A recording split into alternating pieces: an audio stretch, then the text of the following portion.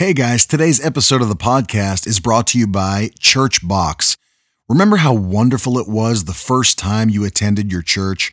You got the VIP treatment, a parking space close to the door. The greeters went out of their way to be kind and helpful, a free latte at the cafe, a gift basket, and a short meet and greet with the pastor. Well, now you can experience that same treatment every Sunday. Introducing ChurchBox, a monthly subscription service that sends 4 new family disguises and background stories each month with access to a 1-day rental car each week so that you can look brand new. You can be Bob and Carol, who recently moved to town from Iowa, or maybe you're Kenneth and Grace, who have been searching for a new church after your last pastor went seeker. Each ChurchBox disguise is handcrafted by our team of former CIA undercover operatives for maximum deception. If anyone recognizes you, we'll give you your money back, no questions asked.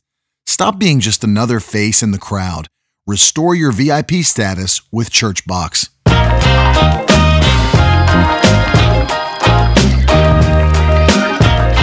You're listening to the Miracle Word Podcast. We believe that the Word of God gives you the power to experience never-ending increase in every area. If you're ready for revelation that will take you to the next level, you're in the right place. Here's your host, evangelist, author, and founder of Miracle Word University, Ted Shuttlesworth Jr. What is up, family? Welcome back. Another week here on the podcast, and I'm happy to be back with you. And I can't wait to give you what I got today. I know the title sounds weird. You probably looked at it and thought, I thought we weren't supposed to hate. And I'm sure if anybody's out there that's a parent, you've told your children, we don't use the word hate. And so it might seem a little odd, but it's going to be a powerful episode today. You need this one. And as the title told you, I'm going to give you some reasons from the Word of God today why you need hate in your heart. It is so important. It is so vital.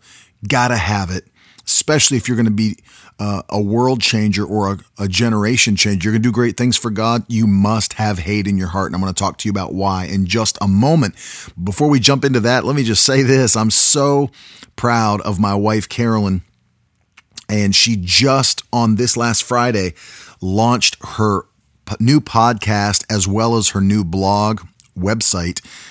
And you guys that are listening, if you are a mother, if you're a lady that listens to this podcast, whether you're a mother or you're going to be a mother in the future, you need to check this out. Very, very powerful. First podcast launched last week. It is now available on Apple Podcasts, Google Podcasts, Stitcher, Anchor, and Spotify as of recently. So 5 outlets where you can get this podcast. You can search Nonstop Mom, or you can search Carolyn Shuttlesworth, and you'll find the podcast on any of those 5 outlets. And it's going to bless you. We've had people already writing back. Hasn't even been a full week yet. And we have people that are writing in and saying, thank you so much for doing this podcast. One lady wrote in and said, I cried almost the entire time listening to the podcast. Much needed content. And my wife is really going to be a blessing to you. Those of you that are ladies that listen to this, men, do not subscribe. But ladies, please subscribe. And then check out the blog. She's releasing new articles on her blog every Tuesday. So tomorrow, if you're listening to this on the day it released, tomorrow a new article will be available. But you can check her website out at nonstopmom.net. That's nonstopmom.net. And a new article, blog post for sure every Tuesday. And then she may release more than that when she, feels prompted to write something. But then the new podcast episodes for her podcast, Nonstop Mom, are going to be launching every Friday. So you'll get a new podcast episode from me on Monday, and then a Worship Wednesday on Wednesday. And then, of course, she'll be releasing hers on Friday, and new articles on Tuesday. So check it out. I know it's going to be a blessing to you ladies that are listening, whether you're a mom or not. She's going to be talking about, faith. She's going to be talking about parenting, motherhood, homeschooling, all the things that ladies have been writing in and asking her about. And then let me just say, this is awesome as well. She just launched with that her new Facebook page. So if you are on Facebook, check it out at Nonstop Mom.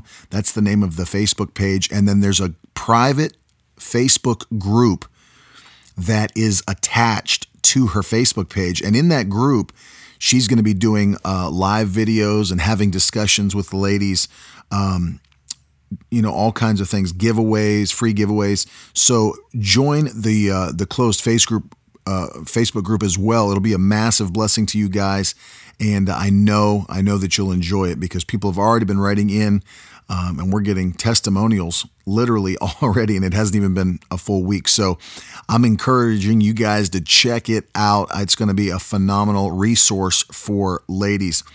I didn't know this, but when we were kind of putting the thing together, I didn't realize how little there is, even for something like, Christian moms that homeschool, resources for them. So this is going to be a massive resource for a lot of people, and I want you to get in on that. All right, let's get into this today. I'm going to talk to you I'm really going to give you 5 different reasons why you need hate in your heart. You need hate in your heart. Now, if that strikes you weird or odd, and you've heard the opposite, that, you need to remove hate from your life, I'm going to explain to you why that's not true. Hate is not something that needs to be removed from your life. It's something that needs to be directed properly in your life. I'm going to say that again because it's a very important point. Hate is not something that needs to be removed from your life. It's something that needs to be directed properly in your life. So it's okay to hate if you hate the right things. In fact, there are things God hates. There are things Jesus hates. The Holy Spirit hates things. It's not wrong to hate. It's wrong to hate the wrong things. But today I want to give you 5 things that you must hate. These things need to be in your life. I hate for these certain subjects because if you love God, then you'll hate what he hates. But let me start by saying this, that number one, we never hate people. I want to get that out of the way at the beginning of the podcast.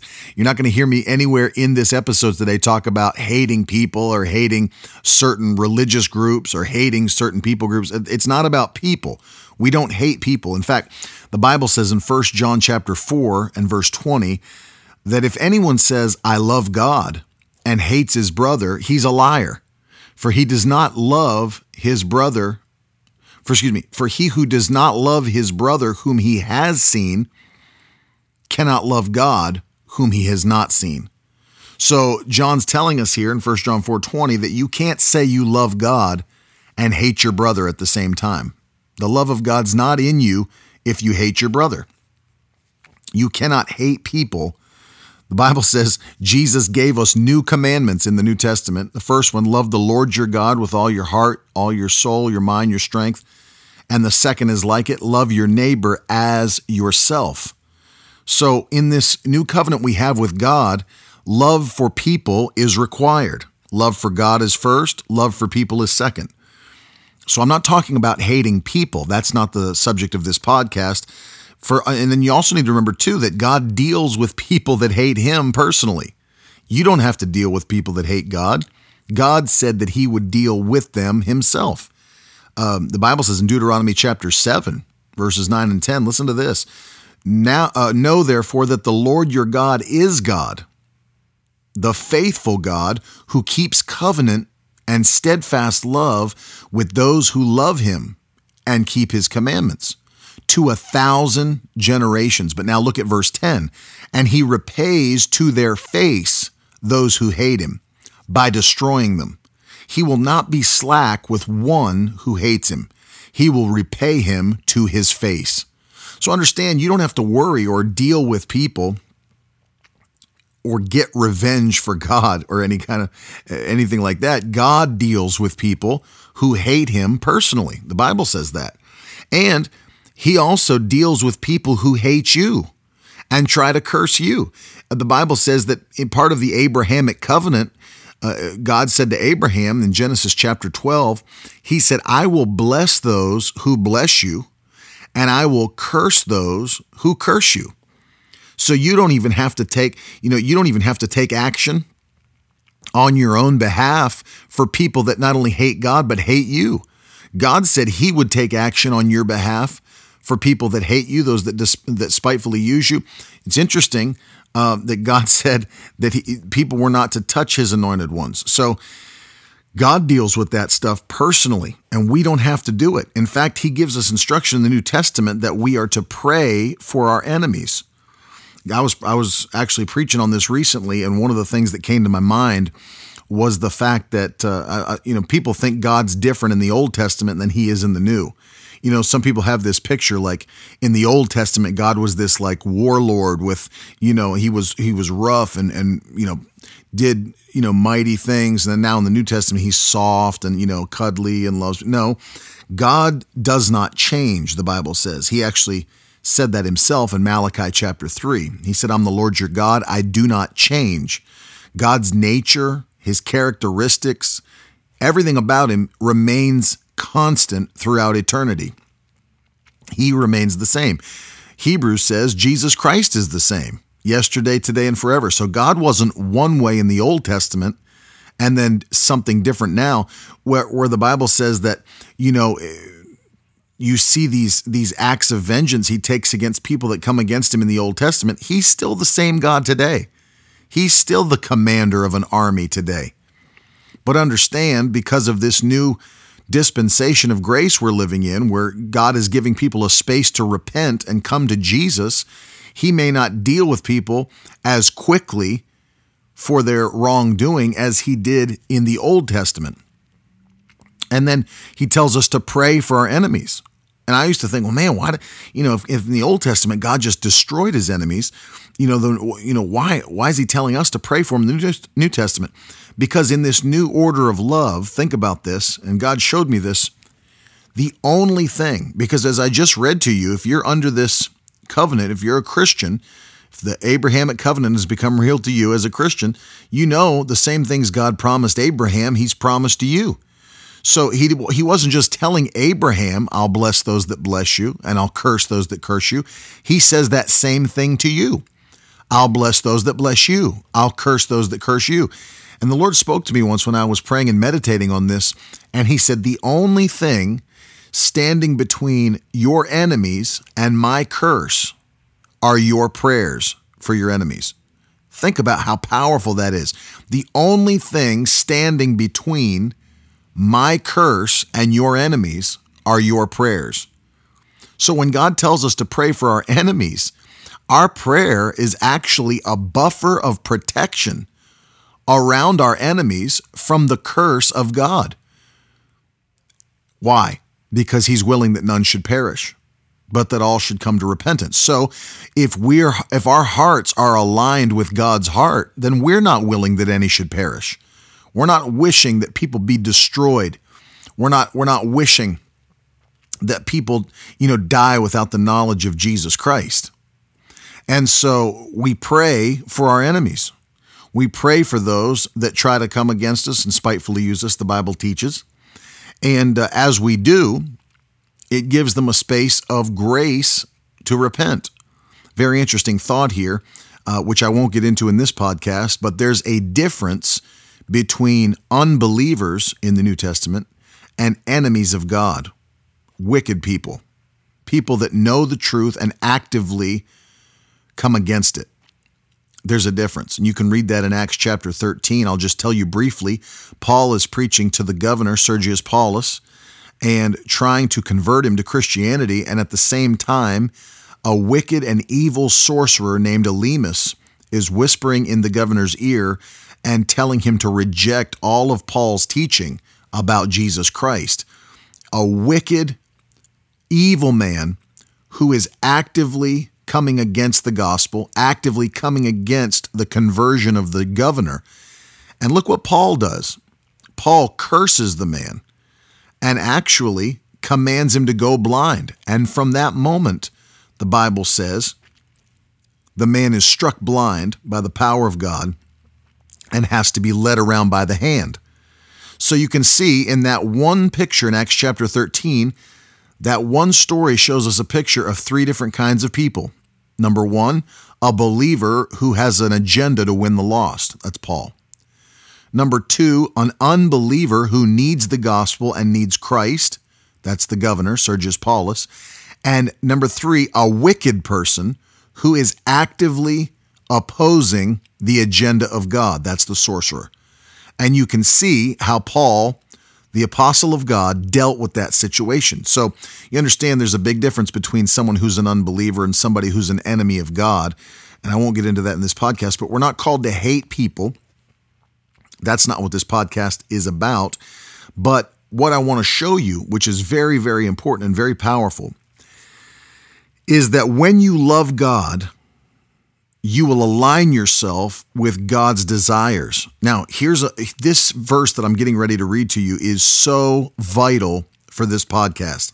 This would be, I believe, the verse that this podcast stands on and is based upon. Matthew chapter 6 and verse 24, check this out. The Bible says, "No one can serve two masters, for you will hate one and love the other. You will be devoted to one and despise the other. You cannot serve both God and money."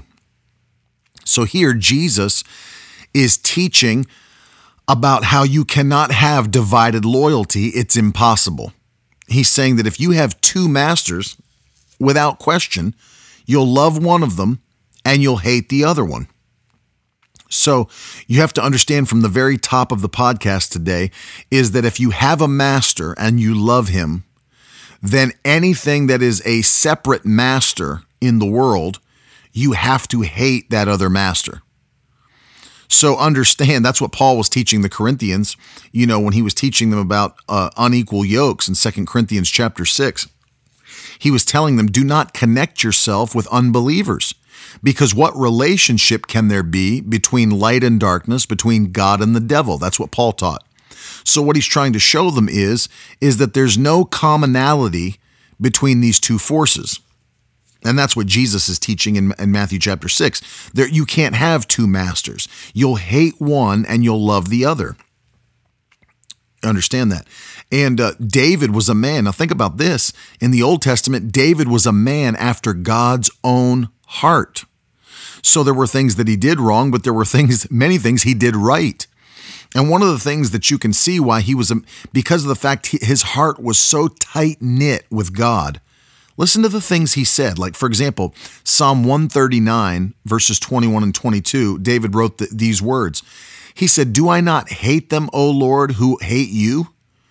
And do I not loathe those who rise up against you?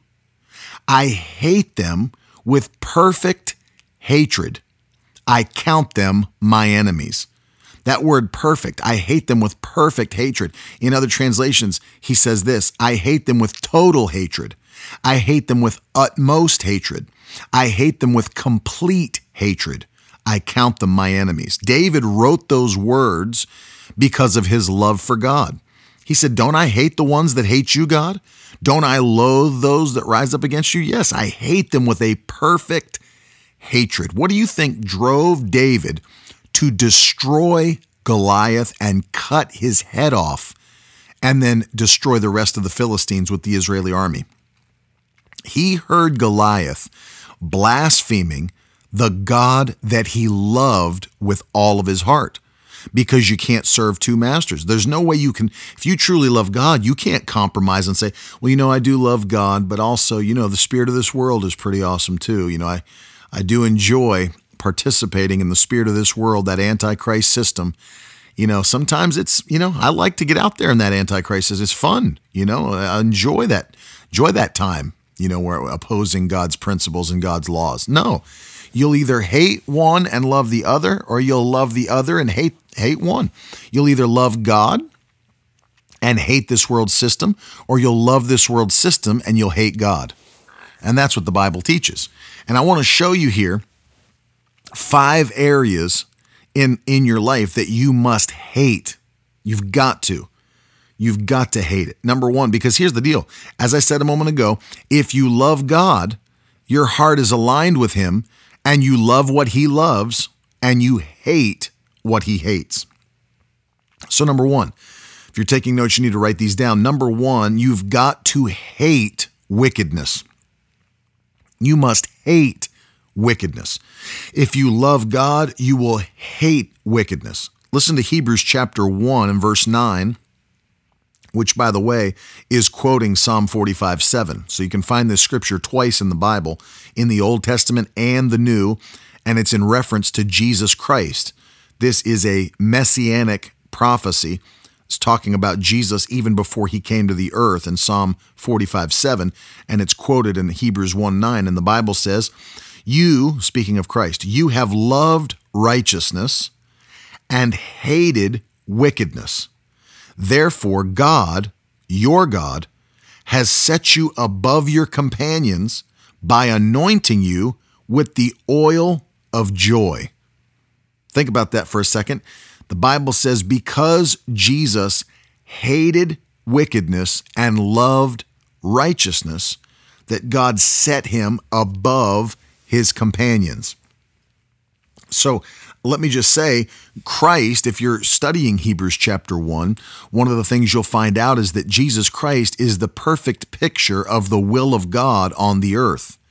That's Hebrews chapter 1 and verse 3, that he is the total representation of God's will and agenda on the earth.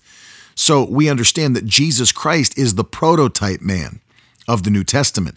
He is the example of what God wanted every new believer, new creation to be. And so he models it for us, being all man and all God at the same time. He lived life victoriously and completed and passed every test without problem so that we could have a picture of what our life is supposed to look like. And one of the things we see about Christ is that he loved righteousness and hated wickedness. And therefore, so you can see when you read that verse, therefore, that means that God made a decision to do something because of what Christ had done.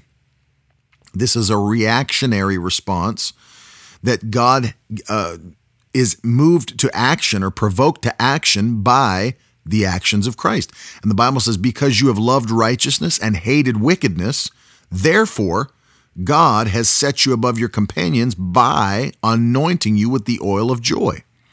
So understand that Christ was promoted because of his love for righteousness and his hate for wickedness. We can see that throughout the entire Bible. I mean, I could give you scripture after scripture that talk about that. For example, Psalm 84:11, the Bible says that God will not withhold any good thing from those who walk uprightly. Psalm chapter 1, verses 1 through 3, you know what the Bible says? That you're not to stand around with sinners or join in with mockers or sit in the counsel of the ungodly, but delight yourself in the law of the Lord. And if you do, then you'll be like a tree planted along the riverbank, that you'll bear fruit in every season. Your leaves will never wither. You'll prosper in all that you do. Why? Because you love righteousness, and so you obey the commands of God. You've got to love righteousness and hate wickedness. You can't love wickedness and love God. Why? Because of the fact that God is our righteousness.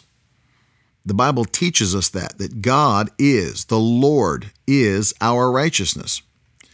So you understand, and by the way, if you're looking for that, that is actually found in the Old Testament. The Lord is our righteousness. That's where we get the term or the name of God, Jehovah Tsidkenu, God our righteousness. It's found in, I believe it's found in Jeremiah 23:6, where Jeremiah the prophet says that the Lord is our righteousness. He's our righteous Savior, one translation says. So you understand that you can't separate righteousness from God. God is righteousness. So if you love God, you love righteousness, and you hate what opposes righteousness, which is wickedness. You can't love wickedness and love God at the same time. Two masters. You'll love one and hate the other. So if you love wickedness, see, that's why the Bible teaches that there are men on the earth who love darkness because their deeds are evil. That's why people love the nighttime. That's why robbers, for the most part, come in the night, because the darkness cloaks their evil deeds. That's what the Bible's trying to teach, is that's why men love darkness, because their deeds are evil. They want to keep their evil deeds hidden in the darkness. The devil works in the darkness. That's why even Paul used that example, as I said a moment ago, when talking to the Corinthians, and said, what relationship can there be between light and darkness? Well, how do you know? Well, by just looking at the word, you can understand that God is light. His word, and you've heard this on this podcast many times, God is his word, John chapter 1. And the Bible says in Psalm 119 and verse 130, that the entrance of God's word brings light. So you can't love the word and love darkness. You can't love God and love wickedness. You've got to hate wickedness, and you've got to go to war with wickedness.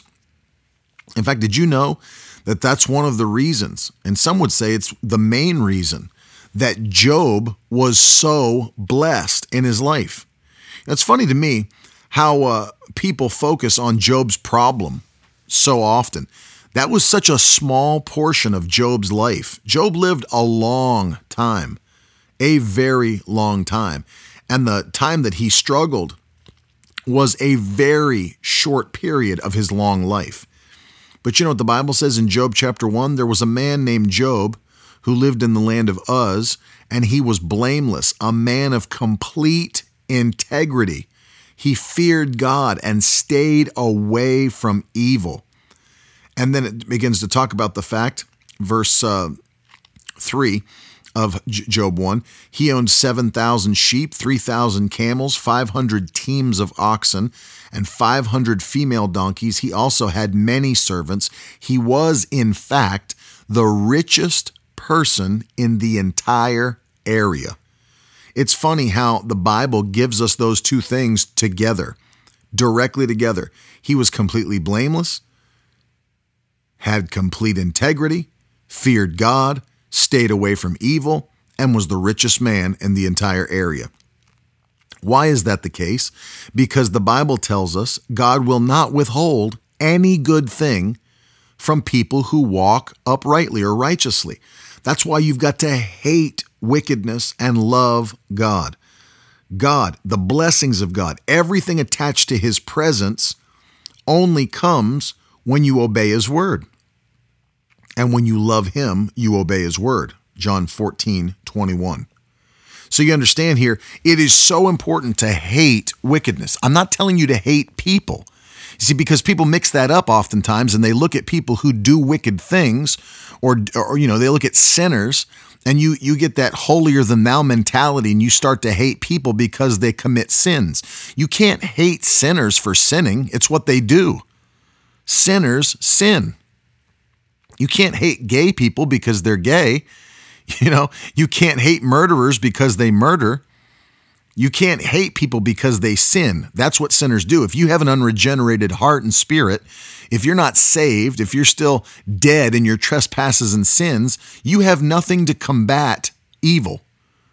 You have nothing. You don't have the power of the Holy Ghost that helps you live a holy life. You don't adhere to the word of God, which is fuel for holy living.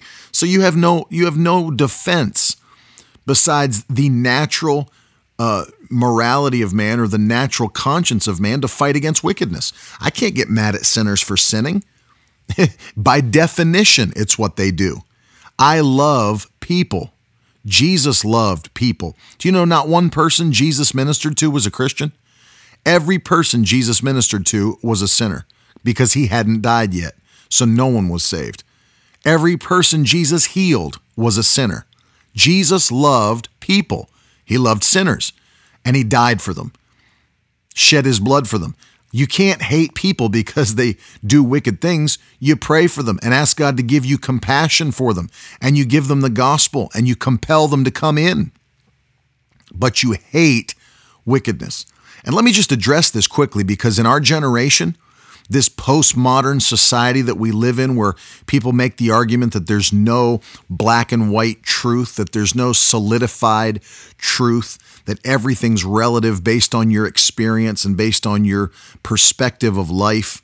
Let me by the way, postmodernism, in my opinion, one of the most evil things to hit the world. This whole thought process that everything's fluid, that everything's just an interpretation of where you're standing, whether it's right or wrong. There's no defined truths. I don't believe it. It's seeping into the church. It's seeping into Christians' minds because of society, and it's evil. Because the moment you start to believe that there's no solidified truth, then you have to throw the Bible out as God's inerrant word, because it declares some things are true and right and just and righteous, and some things are untrue, false, evil, wicked, and should be abstained from. But see, this generation, this postmodern society tries to confuse us and tell us that as long as we're not hurting anybody, our truth can be our truth that's defined by what makes us happy. And it'll destroy your life if you live that way.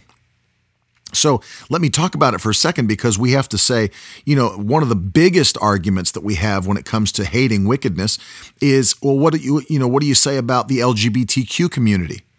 What do you say about them? Because obviously they are living a very wicked lifestyle as defined by Scripture. Lauren Daigle. Just thought I'd drop that in right there. Leave that right there. When are Christians going to just start reading the Bible and understanding what it says and then standing up for it in public? I don't understand why there's so many Christian, celebrities that will not stand by what the Bible says. And I'll say something here that maybe I wouldn't say it from the pulpit. I'll say it on my own podcast, is that as much as I can't stand the positions and the thing that John MacArthur, Pastor John MacArthur takes, and the things that he preaches and teaches and says, as much as I can't stand that, I will say for him, to his credit, he's the only preacher that I've seen who was questioned, who went on a nationally syndicated television program and was questioned about homosexuality as a sin. By the way, in the presence of homosexuals on the panel who were also being interviewed, and stuck by what the Bible says about homosexuality, and did it not in a haughty way, not in a condescending or hateful way, but in a way, and actually turned to the person on the panel and began to explain to them why he held this belief from the Bible and why it's dangerous. I mean, it was actually masterful. And as much as I disagree with every other thing that he stands for and believes, I was just impressed, because we've got full gospel preachers and charismatic celebrity Christians that will get asked these questions and fumble all around the answer because they don't want to lose their popularity and don't want to lose their audience and don't want to lose, whatever, financial income might be the result of their fame, by answering truthfully and biblically on the subject. And it blows my mind. You do not have to hate people in order to hate wickedness. You do not have to hate gay people because of their sins. That's insane. And they'll push this thought process on you because they'll say, well, it's just it's part of who I am. And so if you hate, what I stand for, or what I do, then you hate me. No, that's not true at all. If you hate the things that I do, you hate me. No, that's not true at all. I can love a person and not love the things that they do. I'll give you a perfect example of that. Imagine a mother who had an only child who was her son, that she loved her whole life, loved her son. But her son later in life got to a place where he began to make wrong decisions and went down a dark path. And let's say that her son ended up murdering, 8 or 9 people. And as a result is on death row, and then comes for, his execution. And she goes to the execution of lethal injection and sits in the room where she sees through the window as they're getting ready to administer lethal injection to her son who murdered 8 or 9 people. She sits there in the room and tears stream down her face and she cries. And I'm sure people would sit in the room and say, how could that woman cry and mourn for a man who murdered 8 or 9 innocent people and took their lives from them? I'll tell you why she can do it. Because she is the man's mother and loves him. Doesn't mean she loves murder because she loves her son. Doesn't mean she loves the killing of innocents because she loves her son. She hates what he did. She can't stand what he did. And obviously it's taking her son from her now. What he did is robbing her of many more years with her son. She loves her son, but hates what he did. Just because people do things that are not holy and righteous doesn't mean you can't still love them. I mean, imagine if that was the case. Imagine if Christ's love was based upon people's personal actions. Nobody would be loved because the Bible says all have sinned and fallen short of the glory of God. So you understand, in this society we live in, don't believe the lie that you can't love people if you don't accept everything about them. That's the most stupid thing I've ever heard, and it's ridiculous. You absolutely can love people independently of their actions. Absolutely, I can. I have friends that don't agree with me politically. In fact, I have friends that, to a large degree, would oppose the things that I believe, even politically. I'm not talking about obviously religiously, but it doesn't mean I go every time I'm around them, I try to engage them in a violent political debate. I don't protest their house. Like, I can't be your friend anymore because you just don't believe like I believe. I can love people without, accepting everything that they believe or do. I love people. You've got to love people, but you have to hate wickedness. I can absolutely hate murder, homosexuality, all of these different things, lying. I can hate them all without hating people. And that's what we have to understand. You've got to hate wickedness. Number 2, you must hate sickness and disease. You've got to hate it. It is an enemy of God. All sickness, all disease is an enemy of God. How can I say that? Well, first of all, think about this. Our God is the God who heals. He actually said that in Exodus chapter 15 to his people. He said, I am the God who heals you. It's not only part of his personality, because they started calling him that after he said that, Jehovah Rapha. That means the God our healer, Jehovah Rapha. I am the God who heals you. So it is who he is. You can't separate it from him. He said, that's who I am. I'm the God that heals. But it's also a portion of what Jesus died to deliver to us. So understand that Christ shed his blood to purchase healing, took stripes upon his back to purchase healing, to deliver it to us. Peter wrote in 1 Peter 2:24, by whose stripes you were healed. So understand, Christ came to purchase healing for his people. God is the God who heals us. So anything that opposes that is an enemy of God.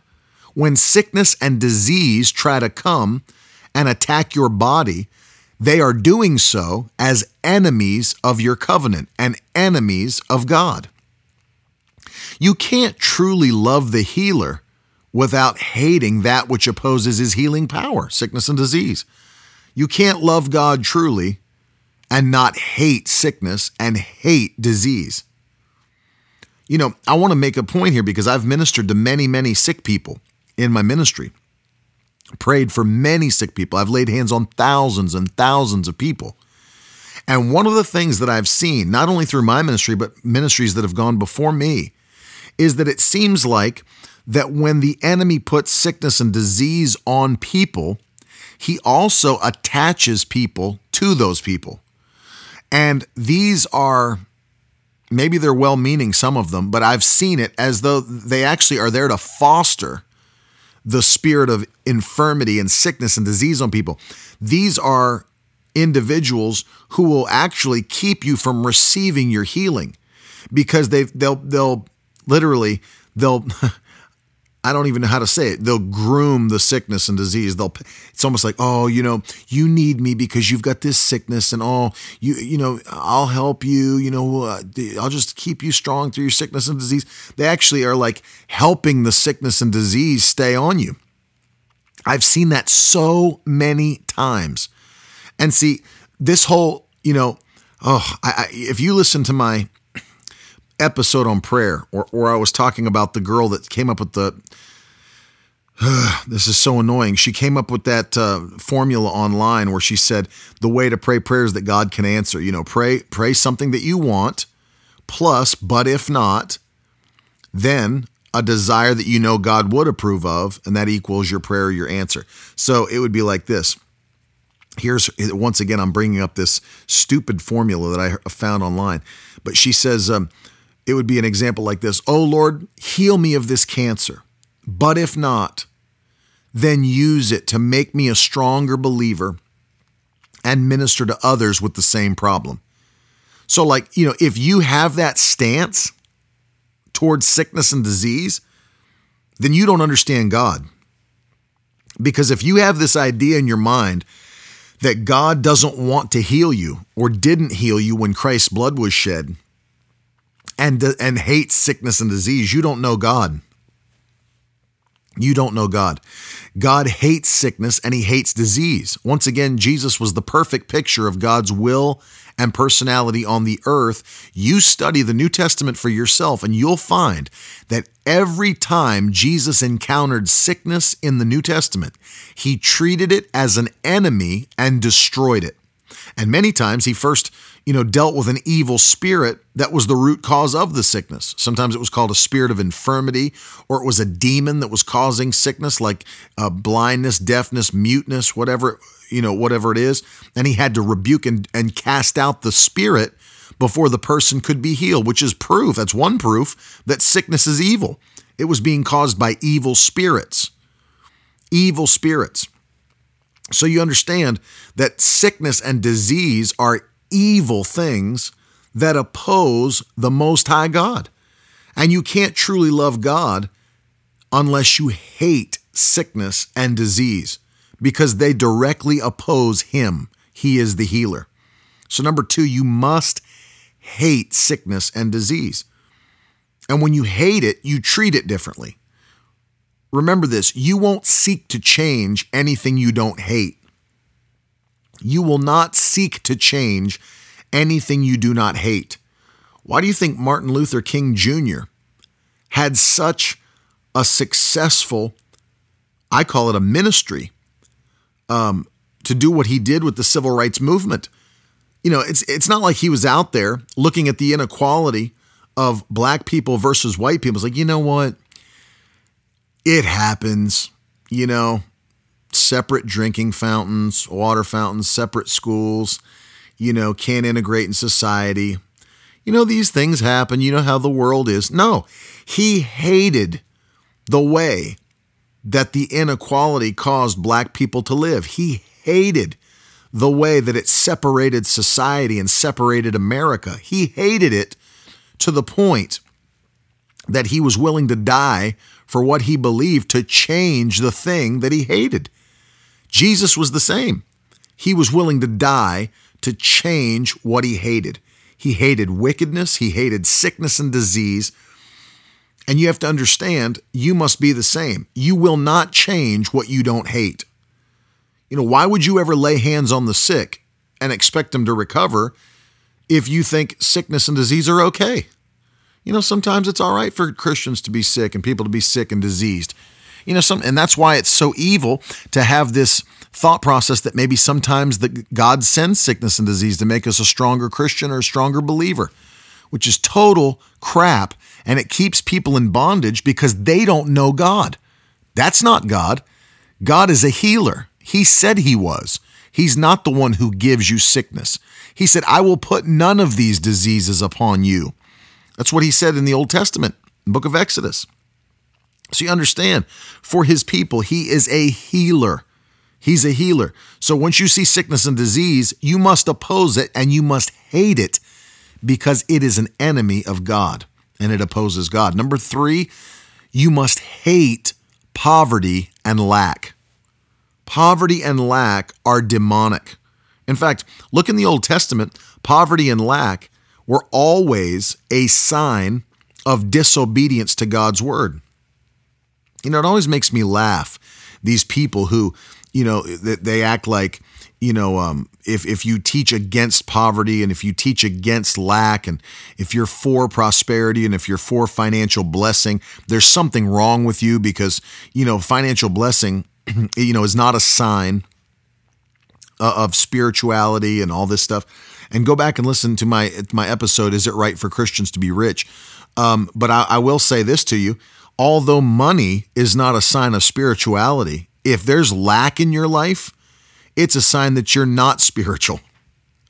Because in the Old Testament, you can read it very clearly throughout. It was a sign of disobedience, lack and poverty. 63% of the curse that's found in Deuteronomy 28, verses 15 through the end of the chapter, 63% of those curses dealt with their economic well-being and welfare, their money. And it was, how did those curses come upon them? For disobeying the commands of the Lord of the Word of God. Poverty and lack is a curse. The Bible says in Job 36 and verse 11, God spoke and said, if they'll only obey and serve me, notice the prerequisites, obey and serve, they will spend their days in prosperity and their years in pleasures. Job 36:11. You see that? God said the prerequisite, just obey and serve me, and I'll make sure prosperity and more than enough fills their lives. Let me just say it this way to you. God hated poverty enough to command us to bless the poor multiple times throughout Scripture, and then sent his only son to die so that he could eradicate the works of poverty. That's 2 Corinthians chapter 8 and verse 9. Though he was rich, for your sakes he became poor, that through his poverty he could make you rich.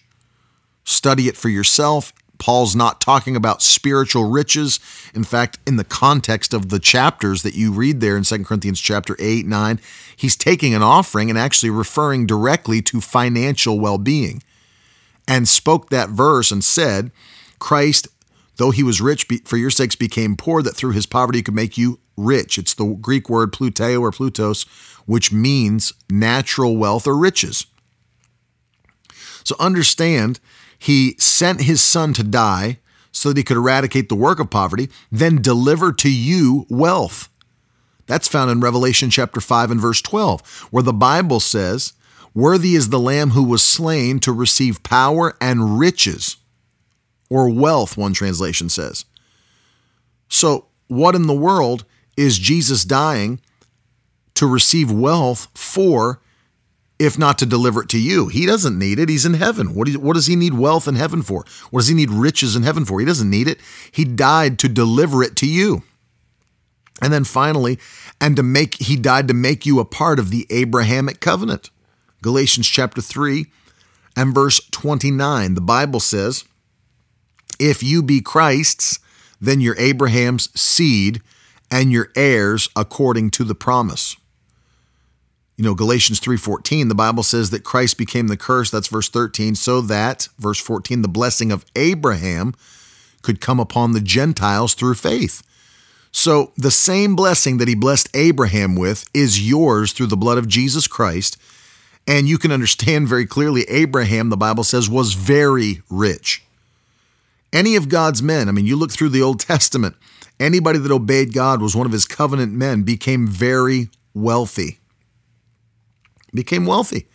Abraham, Isaac, Jacob, David, Solomon, Job. You go through the Old Testament. It's insane. Moses, greatest man in all the land other than Pharaoh. Extremely great. God wants to make you great. You've got to hate poverty and lack. You've got to hate debt, being a lender is what you're called to be, not a borrower. You've got to hate borrowing. You've got to hate debt, hate lack, hate poverty, hate paycheck to paycheck, hate not having an inheritance for your children, hate not being able to do for your children what God would be very willing to do for you. You understand, these are evil things. Lack and poverty are evil things that oppose your God, who is Jehovah Jireh, your provider. David knew it best. He said in Psalm 23, "The Lord is my shepherd, I will not lack." If the Lord's your shepherd, your provider, if he's El Shaddai, the many-breasted one, the all-sufficient one, then anything that would cut off his supply from you, anything that would cut off him giving you more than enough is evil. It is wicked, and you must hate poverty and lack. Got to hate it. Number 4, you must hate depression and anxiety. Hate depression and anxiety. Why do we have to hate depression and anxiety? Because number 1, joy is an anointing. Anointing comes from God. Joy is an anointing. Once again, I'm reading you Hebrews 1:9. Speaking of Christ, you have loved righteousness and hated wickedness. Therefore, God, your God, has set you above your companions by anointing you with the oil of joy.